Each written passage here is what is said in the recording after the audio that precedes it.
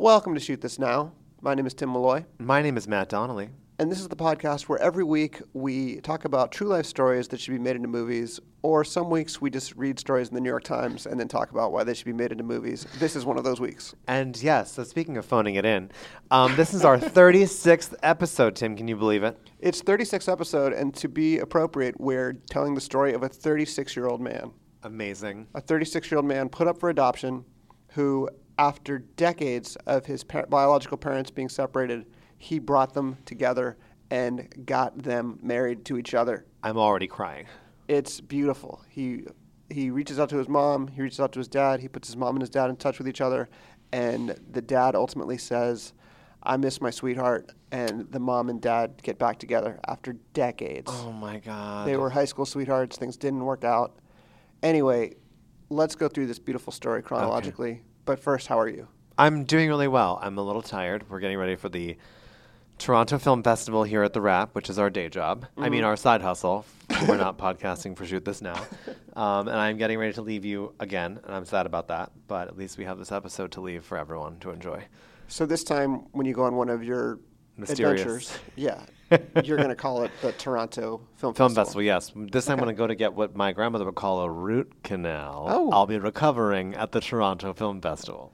Okay, well... You just got back from vacation. I just got back from... was it a vacation? Cape Cod. Okay. And a quick visit to New York, nice. Where I saw Mean Girls, the musical. And have ranted and raved. In fact... I have. I don't want to spoil a future episode of Shoot This Now, but didn't you put your money on Hollywood starting to make movie musicals from musicals adapted from movies? Well, that happened already with Hairspray. Right. And I think Mean Girls is going to continue the trend. Here's my hot take. Okay. Mean Girls, the movie, comes out 2004. It's great. The musical comes out. It's even better. Yeah. And it's super relevant now. I mean, the message, the very digestible feminist message is really, really cool and really good. Yeah. And I think it would translate very well to a movie now. And also, if I were Tina Fey and my whole movie got kind of overshadowed by the Lindsay Lohan drama that was going on at that time, I would kind of want another crack at it. Absolutely. And also think about how relevant a movie like that would be now with social media, which wasn't really at all. I mean, Mean Girls is a contemporary obsession, but the girls there have to shade each other in a book, in an actual scrapbook, which is the most analog, insane thing. I don't want to ruin it, but the book is still part of it, and social media is a huge part of it. Yeah. And there's some great songs around that too. Wow. And it is really excellent. And I'll mention this too. Pretty Woman, the musical adapted from the beloved movie, is breaking box office records on Broadway. So I would be shocked not to see someone do something with that. That could also use a 2018 update. Exactly, because the hooker would take Venmo. Don't take less than 100 on Venmo. Exactly. Now, speaking of true love, let's dive in to the New York Times account of this unlikely road to becoming an online minister.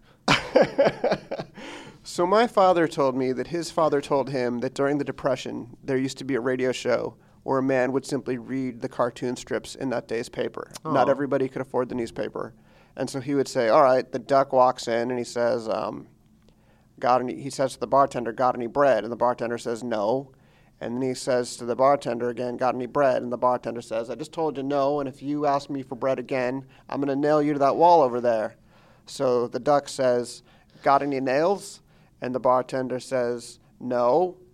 And he says, got any bread? Because he can't nail him to the wall. Oh, I see. I was more obsessed with the fact that it was Joe Kennedy. It was Joe Kennedy. That the bartender was Joe Kennedy and says, "You got any bread?" Was that doing a Joe Kennedy? I was getting K. Kennedy, but I also think that Cape Cod is in your mind still. So maybe you were doing a little bit of Massachusetts. You thought it was Joe Kennedy. Yeah. You wanted it to be Joe Kennedy. I kind of did. You wanted Joe Kennedy to crucify Joe Kennedy a duck. to polish a bar. Because we talked about Mary Jo Kopechne We the other also week. talked about that, and the response was not good. Back to the comic strip. Why do you bring this story up? I bring it up because this episode is going to kind of be us reading this great article in the New York Times and then stopping and commenting on it. Got it. The headline, so you can go check this out yourself, is Son plays for adoption, leads birth parents to altar 36 years later. There's a picture of the happy couple with their son. You quickly identified the actors who will play all of these people. I did. I'm going to wait until we see more of the story so you can get attached to them first. Okay, cool. Or do we want to introduce them so they can get attached to them? Oh, yeah, that's true. Okay. So there is a nebbish but adorable and fun-loving looking dad who has salt and pepper hair, which I'm going to cast as Steve Carell. I do love him. There is a blonde, highlighted but sort of Earth Mother lace-wearing mom who seems like she's seen a thing or two in her time, but still has to choose happiness, Very which good is assessment. literally how you describe Edie Falco. And then their son seems like kind of like a really sweet, grateful human being who has to have a reserve of forgiveness in him, and I feel like that could be a role for Mr. Thomas Middleditch. Although I think God. we've given him a few jobs on this podcast, maybe at least one. I'm with you 1,000% on I Carell. said Josh Lucas, by the way, but I think that he's too old for the son. But Now he is. But if he was in Sweet Home Alabama days, he would have been perfect. perfect. For me, for son, I could also go with Mike Birbiglia, but I like that we're going for a comedian. Oh yeah, but not it, saying I he- mean, if I'm not saying he looks like these people. They just have the same vibe. Side note: can I see a movie about Mike Birbiglia and Josh Lucas reading for the same movie part? Oh. No, actually, I want to see Mike Birbiglia stand up about having gone to read for the same part with Josh Lucas. Oh, wow. Love him. This is the whitest, most middle American episode we've ever done. I wanted to ask, as a member of the LGBTQ community, Yes. do you ever say that things that are heteronormative are heterobormative? I've never said that, but that's a cute thing to say. This is a very heterobormative. Well, it's It not is. actually. This is like heterosexuals at their most fascinating, like doing like crazy, like wild things. Wild, Like, yes, absconding tradition. Well, I don't want to say like I'm making a value judgment. kind of. I mean, like, No, I'm not one of the. There are. I was going to say I'm not one of those. There are people who I think, oh God, I'm going to get in so much trouble. I don't care. I think there are people in my community who are motivated by anger, who would see anything painted as heteronormative as celebrating or propping up the patriarchy. Yeah. I'm not one of those because like I was produced by two heterosexual people, Sure. and I'm happy to be here. Not that it's always okay. Not that it's always okay, but I am not threatened Right. by like movies like Crazy Stupid Love, which this very well could be one of. So I'm not threatened by that. It all has its place, and Hollywood's a market. I would say it's perfect. Of course, I'm in one of those heterosexual relationships, and I'm also the product of one of them, as are all of us. But I would say it's like it's cool if it's a thing as long as it's not the only thing. Yes, exactly. Well said. I mean, it's not even like it's cool if it's a thing. It's just like it's a thing. Yes. Like Ricky Gervais had this podcast where Carl, his sort of guy who he podcasted with, used to say, we shouldn't have reproduction the way we do. We should have like each person giving birth to one other person. And then they had talked about how ridiculous that was and how stupid it was. And he goes, all right, well, just don't do it then. And Ricky Gervais is like, we're not doing it. Like, you couldn't have made your system happen. It's impossible. Okay. So back to the lovely Martin Schmidt. Yes. The lead of this story by Natalie Schutler, Shutler, Schutler, I think Schutler, is Martin Schmidt knew from a young age he was adopted, but he didn't seek out his biological parents until he was about to have children of his own. Matt, would you like to read the next line? Okay. Yes, Matt D. Matt D. will read the. I'll read my line again so we can flow right into it. Okay, sure. Martin Schmidt knew from a young age he was adopted, but he didn't seek out his biological parents until he was about to have children of his own. His adoptive parents, William and Cynthia Schmidt, gave the paperwork he needed for meeting his biological parents when he turned 18, but, quote, didn't push it, said William Schmidt. Quote, they absolutely loved me like I was biologically born. I have a great family.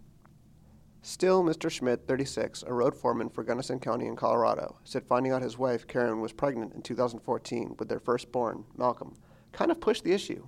Quote again, it made me want to meet the rest of the family I didn't know. And so our story begins. A journey of self-discovery. So Martin Schmidt reaches out to the Wisconsin Department of Children and Families. Remember, he's in Colorado.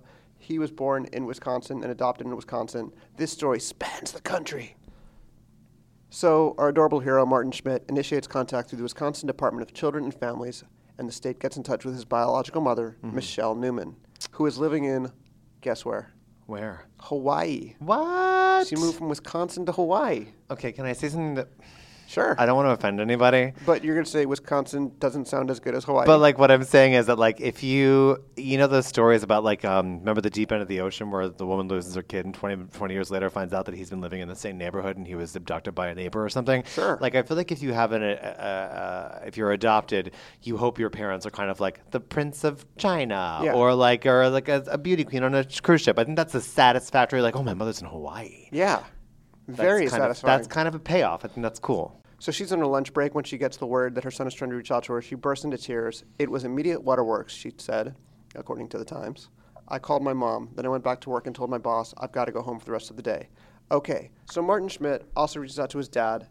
The backstory is, again from the Times, Ms. Newman told Mr. Schmidt about the day he was born 35 years earlier during a severe snowstorm that kept Ms. Newman from leaving the hospital for days. At the time, Ms. Newman, now 53, was a high school junior.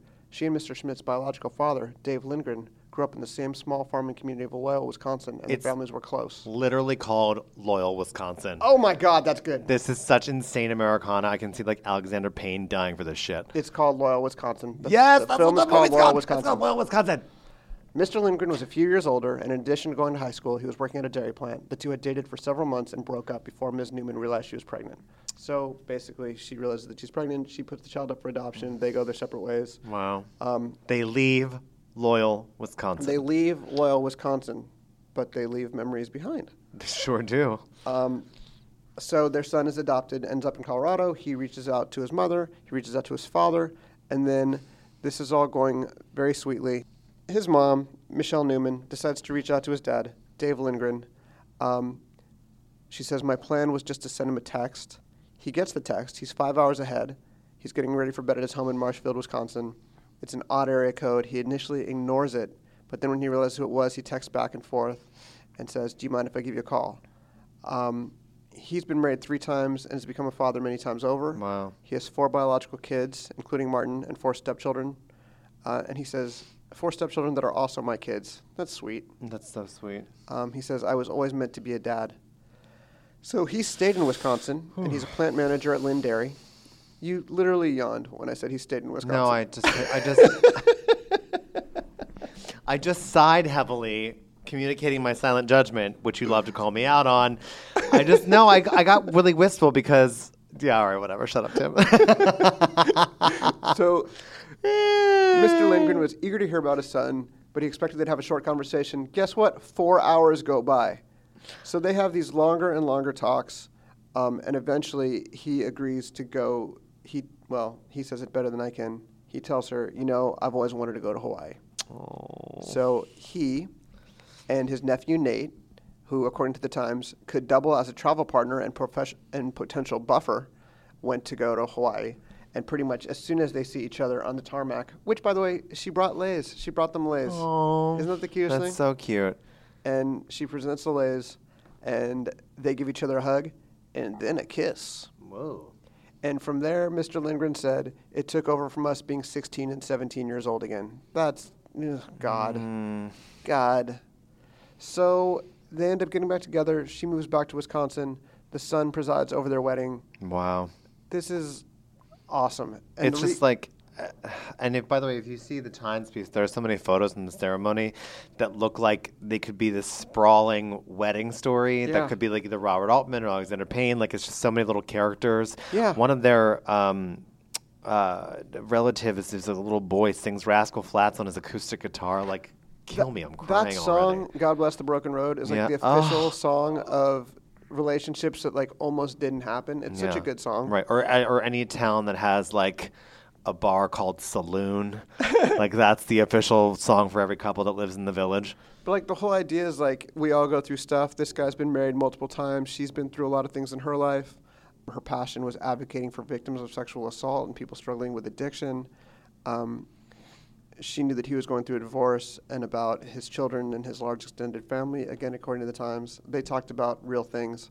And that's what that song is about. It's about how, like, there's so much that goes on in your life, and you see some things as a detour from the relationship you're going to end up with, but whatever that path is that leads you there is the right path. Right. Can I say something that might, tell me if, I'm sure you'll tell me if I sound cynical, Tim Malloy. Like how I say your full name when I know you're about to be a dick. No, I'm kidding. Boy. No. I'm just kidding. I thought about, I have a close friend who got married, and she was high school sweethearts with a guy, and then I think it kind of went on to college, and then she lived in LA for a couple of years. She's a great journalist. And then at their wedding, they're very young, but everyone, even their parents, the narrative was like, life comes full circle, and and a minute a glimpse, and I'm right back where I started from. And it's like it was just funny to me because I wonder if that is a story that we're always leaning in to tell, that some kind of larger fate is at hand, or that time is a flat circle, to quote the genius Matthew McConaughey from True Detective. But like, do you think that that's the story we comfort ourselves with, or do you think that's how life works? Because to me, I perceive young people who take 5 years off as they go explore stuff and realize that they were meant to be together is kind of like treading water, whereas opposed to two people who had a baby, gave it up for adoption, and then come back years later to get married by that baby is certainly more of a fateful journey. But I wonder if it's just a human tendency to make a sort of Shakespearean or even some kind of like cyclical, inevitable story for ourselves, to stave off the ravages of loneliness. Well, I do this. I don't know if you do this, but I think of things as a narrative. Yeah. And sometimes if let's say I'm riding my bike and I almost get hit by a car, I always think is this foreshadowing? Yeah. Because in the story, if I'm going to be hit by a car, they have to plant the idea that I might get hit by a car sort of early, or it just seems like out of the blue. Yeah. So whenever those things happen, it's like, is this going to mean something later, or is this just a thing that doesn't connect? And is your life a random sequence of events, or is it a Breaking Bad episode where great example. Every single thing that happens... I mean, mine is a Breaking Bad episode, for sure. Everything that happens is somehow going to come back. Like if someone gives you a pen at the beginning of the episode, are you going to use that to stab a drug dealer in the neck? Which is not a real episode, but whatever. You know what I'm saying? It's the whole Chekhov's gun. Like, totally. Is life Chekhov's gun, where things... if you introduce a gun early in the story, it has to go off later in the story. Are there Chekhov's guns all over the place? Yeah. Stephen King's interpretation of that is that the gun is a promise to the reader. Totally. Yeah. And this is a promise to their lives. I mean, they have this baby, and it comes back around that the baby not only grows up to reintroduce them, but also happens to be an ordained minister in the universe, in the greatest of all churches, the Church of the Latter-day Dude, which is a religion based on the Big Lebowski. That is a wonderful. Good for him. We all have that friend who got ordained in a weird religion so they can marry everybody else. Exactly. And he's that friend. And by the way, the same thing happens to anyone who actually has to do that is that they say to themselves like, oh no, I can do this all the time. Yeah. Shout out to my friend who, should I say this? Yeah. Shout out to my friend who just got Lena Dunham to do it for her in Ohio. Oh, no way. And then, and I saw Miss Dunham, and Miss Dunham said, I can do this all the time now.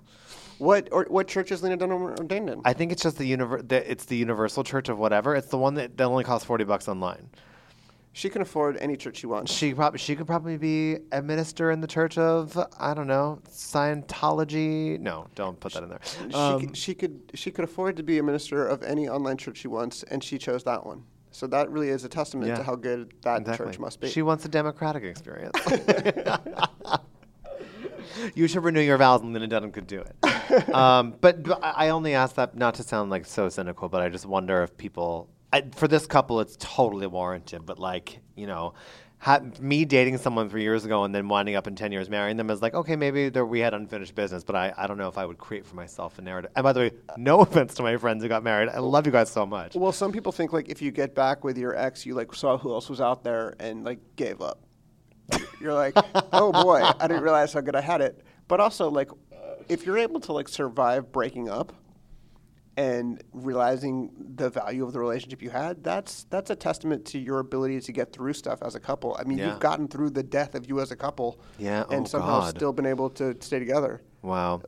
At least in friendly and respectful terms, at the very least. Right. I mean, that's a person who you kind of want to ride with. Let's talk about the emotional fortitude of our young man, and who I guess, is he our lead character, or is it the parents? It's an interesting story, and the major impediment I see to this being a movie is that there isn't a major impediment. Yeah, everything kind of works out. I mean, there's a huge fate. Go ahead. Which is why Tim and I don't think this has been recorded. Sorry, boop.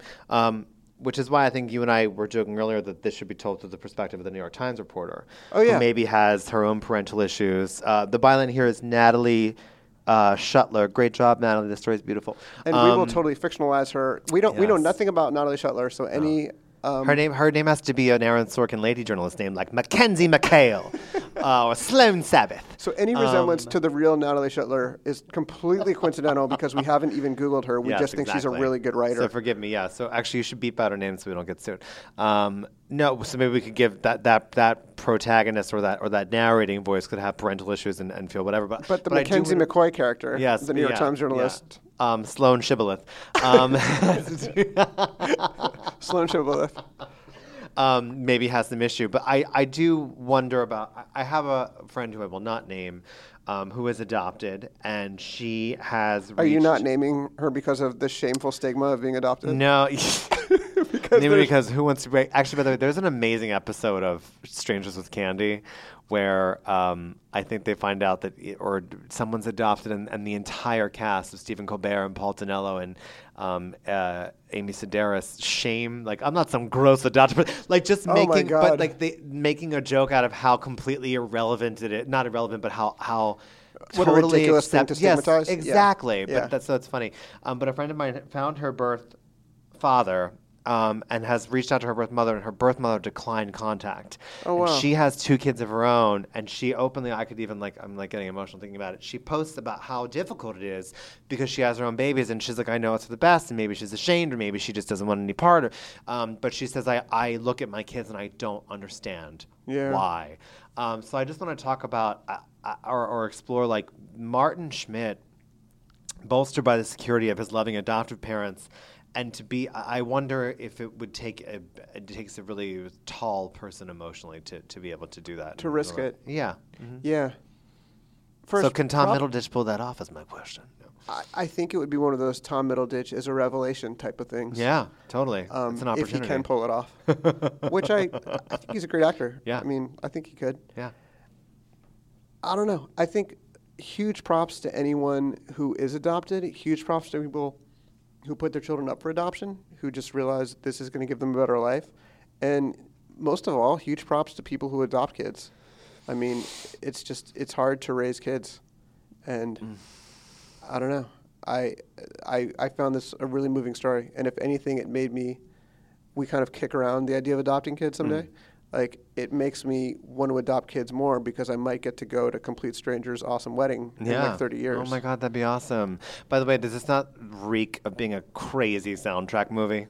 Oh, it'd be an amazing soundtrack movie. You know, Rascal Flatts. There's got to be a scene in Hawaii where he has an emotionally trying moment and goes to like some nightclub, and that's what we'll do, like an Ariana Grande moment. Oh, Maybe she'll perform. the official song of Hawaii, the cover of "Somewhere Over the Rainbow," that you start crying. You start crying as soon as it starts. Yeah, exactly. That Even will Don be- Draper cries over it. Even if the whole movie is terrible, they can just put that in the third act, and people's hearts will soften. Yeah. They'll be like, you know what? There's not really an obstacle for this couple. They just seem to really like each other. Yeah. You just throw on that song, Right. and Or everything's even cool. you just put that up over credits to make people think about where the movie starts in Hawaii, and then everyone sits in their seats and cries as the credits roll. Yeah, everyone's like sitting in the dark, like not looking. Yeah. I want to see this movie. I want to see it too. I want to see it on Sunday when it's raining, Yes. and I want to walk out feeling better about the world. I said Alexander Payne, but actually, I think he's better at familial dysfunction and resent and pain. I mean, he did The Descendants in Hawaii, right? He did do The Descendants, but that's not where I thought of him. I thought of him more of Loyal Wyoming. Is that where this is? Loyal, Wisconsin. Yeah, I thought of more for that because I think he's good at that sort of like sparse and finding the absurdist humor in the simple lives there. Right. But who else could do this? Well, he'd be good too because there isn't like a giant obstacle in the movie Nebraska. Mm-hmm. God, he does a lot of movies that are really centered on a particular place. I love him. Andrew Reynolds, I think, is from Nebraska and said Alexander Payne's the patron saint of the Midwest. Oh, Because he man. just puts every movie there, That except movie- for The Descendants, which I loved. Yeah.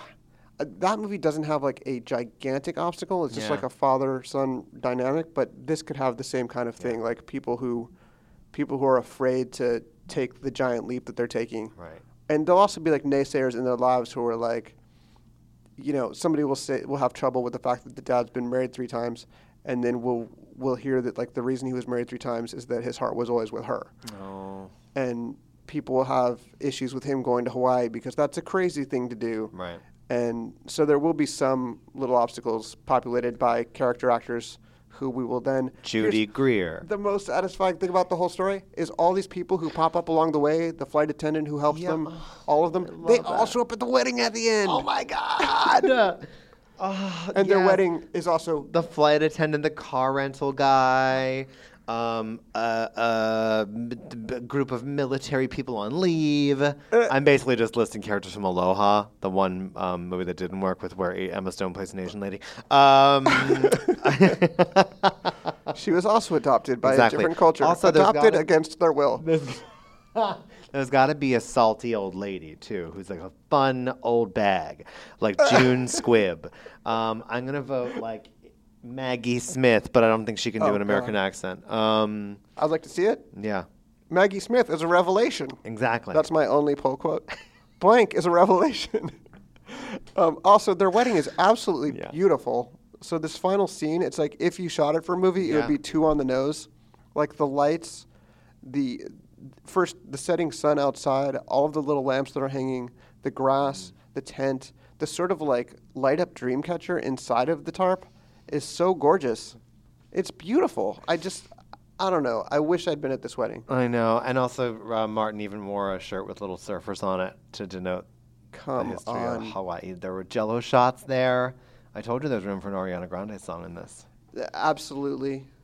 And no minister at Aretha Franklin's funeral will ruin it. Yeah, someone told me once that I don't know what this is. Why am I spilling so much tea today? I love it. I'm gonna say this. I'll tell you who it is off camera or offline. But a very, very famous comedian. We're off camera now. Go off right camera. ahead. A very famous comedian who has, let's say, a distinguishing laugh in his wedding speech. That was private. I guess I don't know. I'm just gonna do it. Said that. What he loved most about weddings is that everyone has a birthday, and that weddings are just a day that you celebrate being in love with somebody. And he thought that was the coolest thing in the entire world, that there's just one moment. And I think that could be entirely how you shoot this entire wedding. It's just to mark that. Wow. And nothing, because this is like if you see these photos, the wedding is a tent with multicolored Christmas lights, hot sternos under like tinfoil food containers and kids and guitars. That is, by the way, the standard. I used to be a wedding server. I was going to say DJ. And the sterno is so important to weddings. If people knew how valuable that small light up incendiary device was. Isn't it goo? Isn't it like just goo? It's this weird goo, and you light it, and it burns forever, and it keeps everything hot, and it saves every wedding. Wow. By the way, did you see the Meg? I didn't. No, I haven't. I have missed so many good movies lately because I've been too busy preparing for dumb film festivals. Actually, I'm excited. But no, I haven't seen The Meg. I finally saw Crazy Rich Asians, which I scream and died for. But what about The Meg? Is there a sterno in it? The Meg has a spectacular wedding on a boat and a little dog named Pippin who jumps off. Pippin. Who is almost eaten by the Meg. I've seen Pippin. Oh, I'm so glad she survives. I've seen Pippin with her little half up, half down. This article we just read is a better movie than The Meg. But I still enjoyed things about The Meg. I like the story of The Meg. I wish they'd like edited it differently. Yeah. Because Paul Scheer, who was recently on our Love Paul podcast, Scheer. They did an amazing episode of How Did This Get Made, where they talk about how like The Meg really has no highs or lows. It's just kind of consistently like, oh, okay, there's a giant shark. We're going to have to stop him. That shark killed our friend. So it's kind of just a workplace drama about the people that have to deal with a giant shark. Yeah, it's like they're really acclimated to there being giant sharks. I think someone pointed out that like no one knew they existed except Jason Statham had found one years prior. Yeah. And then it's something inexplicable. There's a very complicated situation in The Meg where there's a permafrost layer. Maybe Meg was reuniting her parents that gave her up for adoption. Oh my God. Is that too insensitive? No. I mean, sharks need love too. They do. I mean, that sounds like a good plot for maybe Sharks Need Love is the sequel to Loyal, Wisconsin. You know that This American Life, where the guy writes this amazing story about the Cuban Revolution, and then it gets stuck in turnaround, and eventually it's released as Dirty Dancing 2. Yes. Havana Nights. We pitched this story to Hollywood, and they're like, it's good. There's not really conflict, and then they are really struggling with the direction for the Meg 2, and they're like, hey, what if the shark is the obstacle? Like, they've got to go to Hawaii, right? Hawaii has sharks. So it's like, Yeah. And they're like, I see this more as like Mary Poppins 3, back in the Bumbashoot. so, yeah, we've not completely destroyed this beautiful story that tells itself. I think people could follow what happened. I think so. And you know who should? So Alexander Payne could do this. I think this is a very Amazon Studios kind of project. Totally agree. Because all the moms and babies can watch it on their Apple TV. And the dads. And the dads too, because dads are dads are part of the family. The dads, if they're not reading cartoons about depression. Bread and nails. And and then another director idea we had was Jason Reitman, because he's great at this stuff. Yes, he is. He's really good. And also, he would probably do it where it wouldn't be as maybe saccharine as other directors could do it. It could be very straightforward. If Reitman did it, this would entirely be Martin / Tom Middleditch's story, I think. Oh, my God. 1,000%. I want to see this way more And, now. like, maybe there would be a CGI text window so you could see everything he's typing on his phone. Oh, yeah, the I like entire those. time. Yeah, I love those. First season of House of Cards did that beautifully. Yeah, you know what else I really liked who used the phone really well? This movie gets a lot of heat, but Cameron Crowe's Elizabethtown. There's a scene where the two young lovers are talking on the phone. I can't believe you're about to say this, and we peeked on the phone.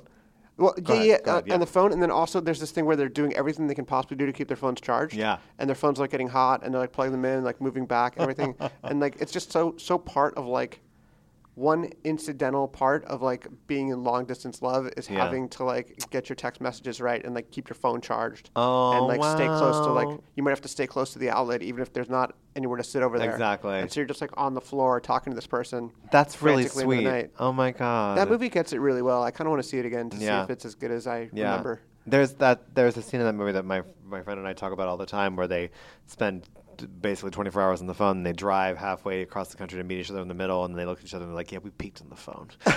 It wasn't going to get better than it was on the phone.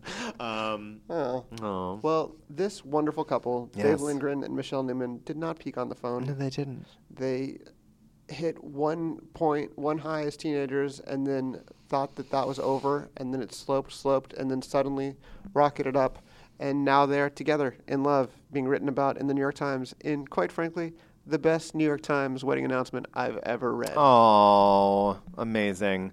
And now Hollywood will make you into the Meg too. Congratulations, you crazy kids.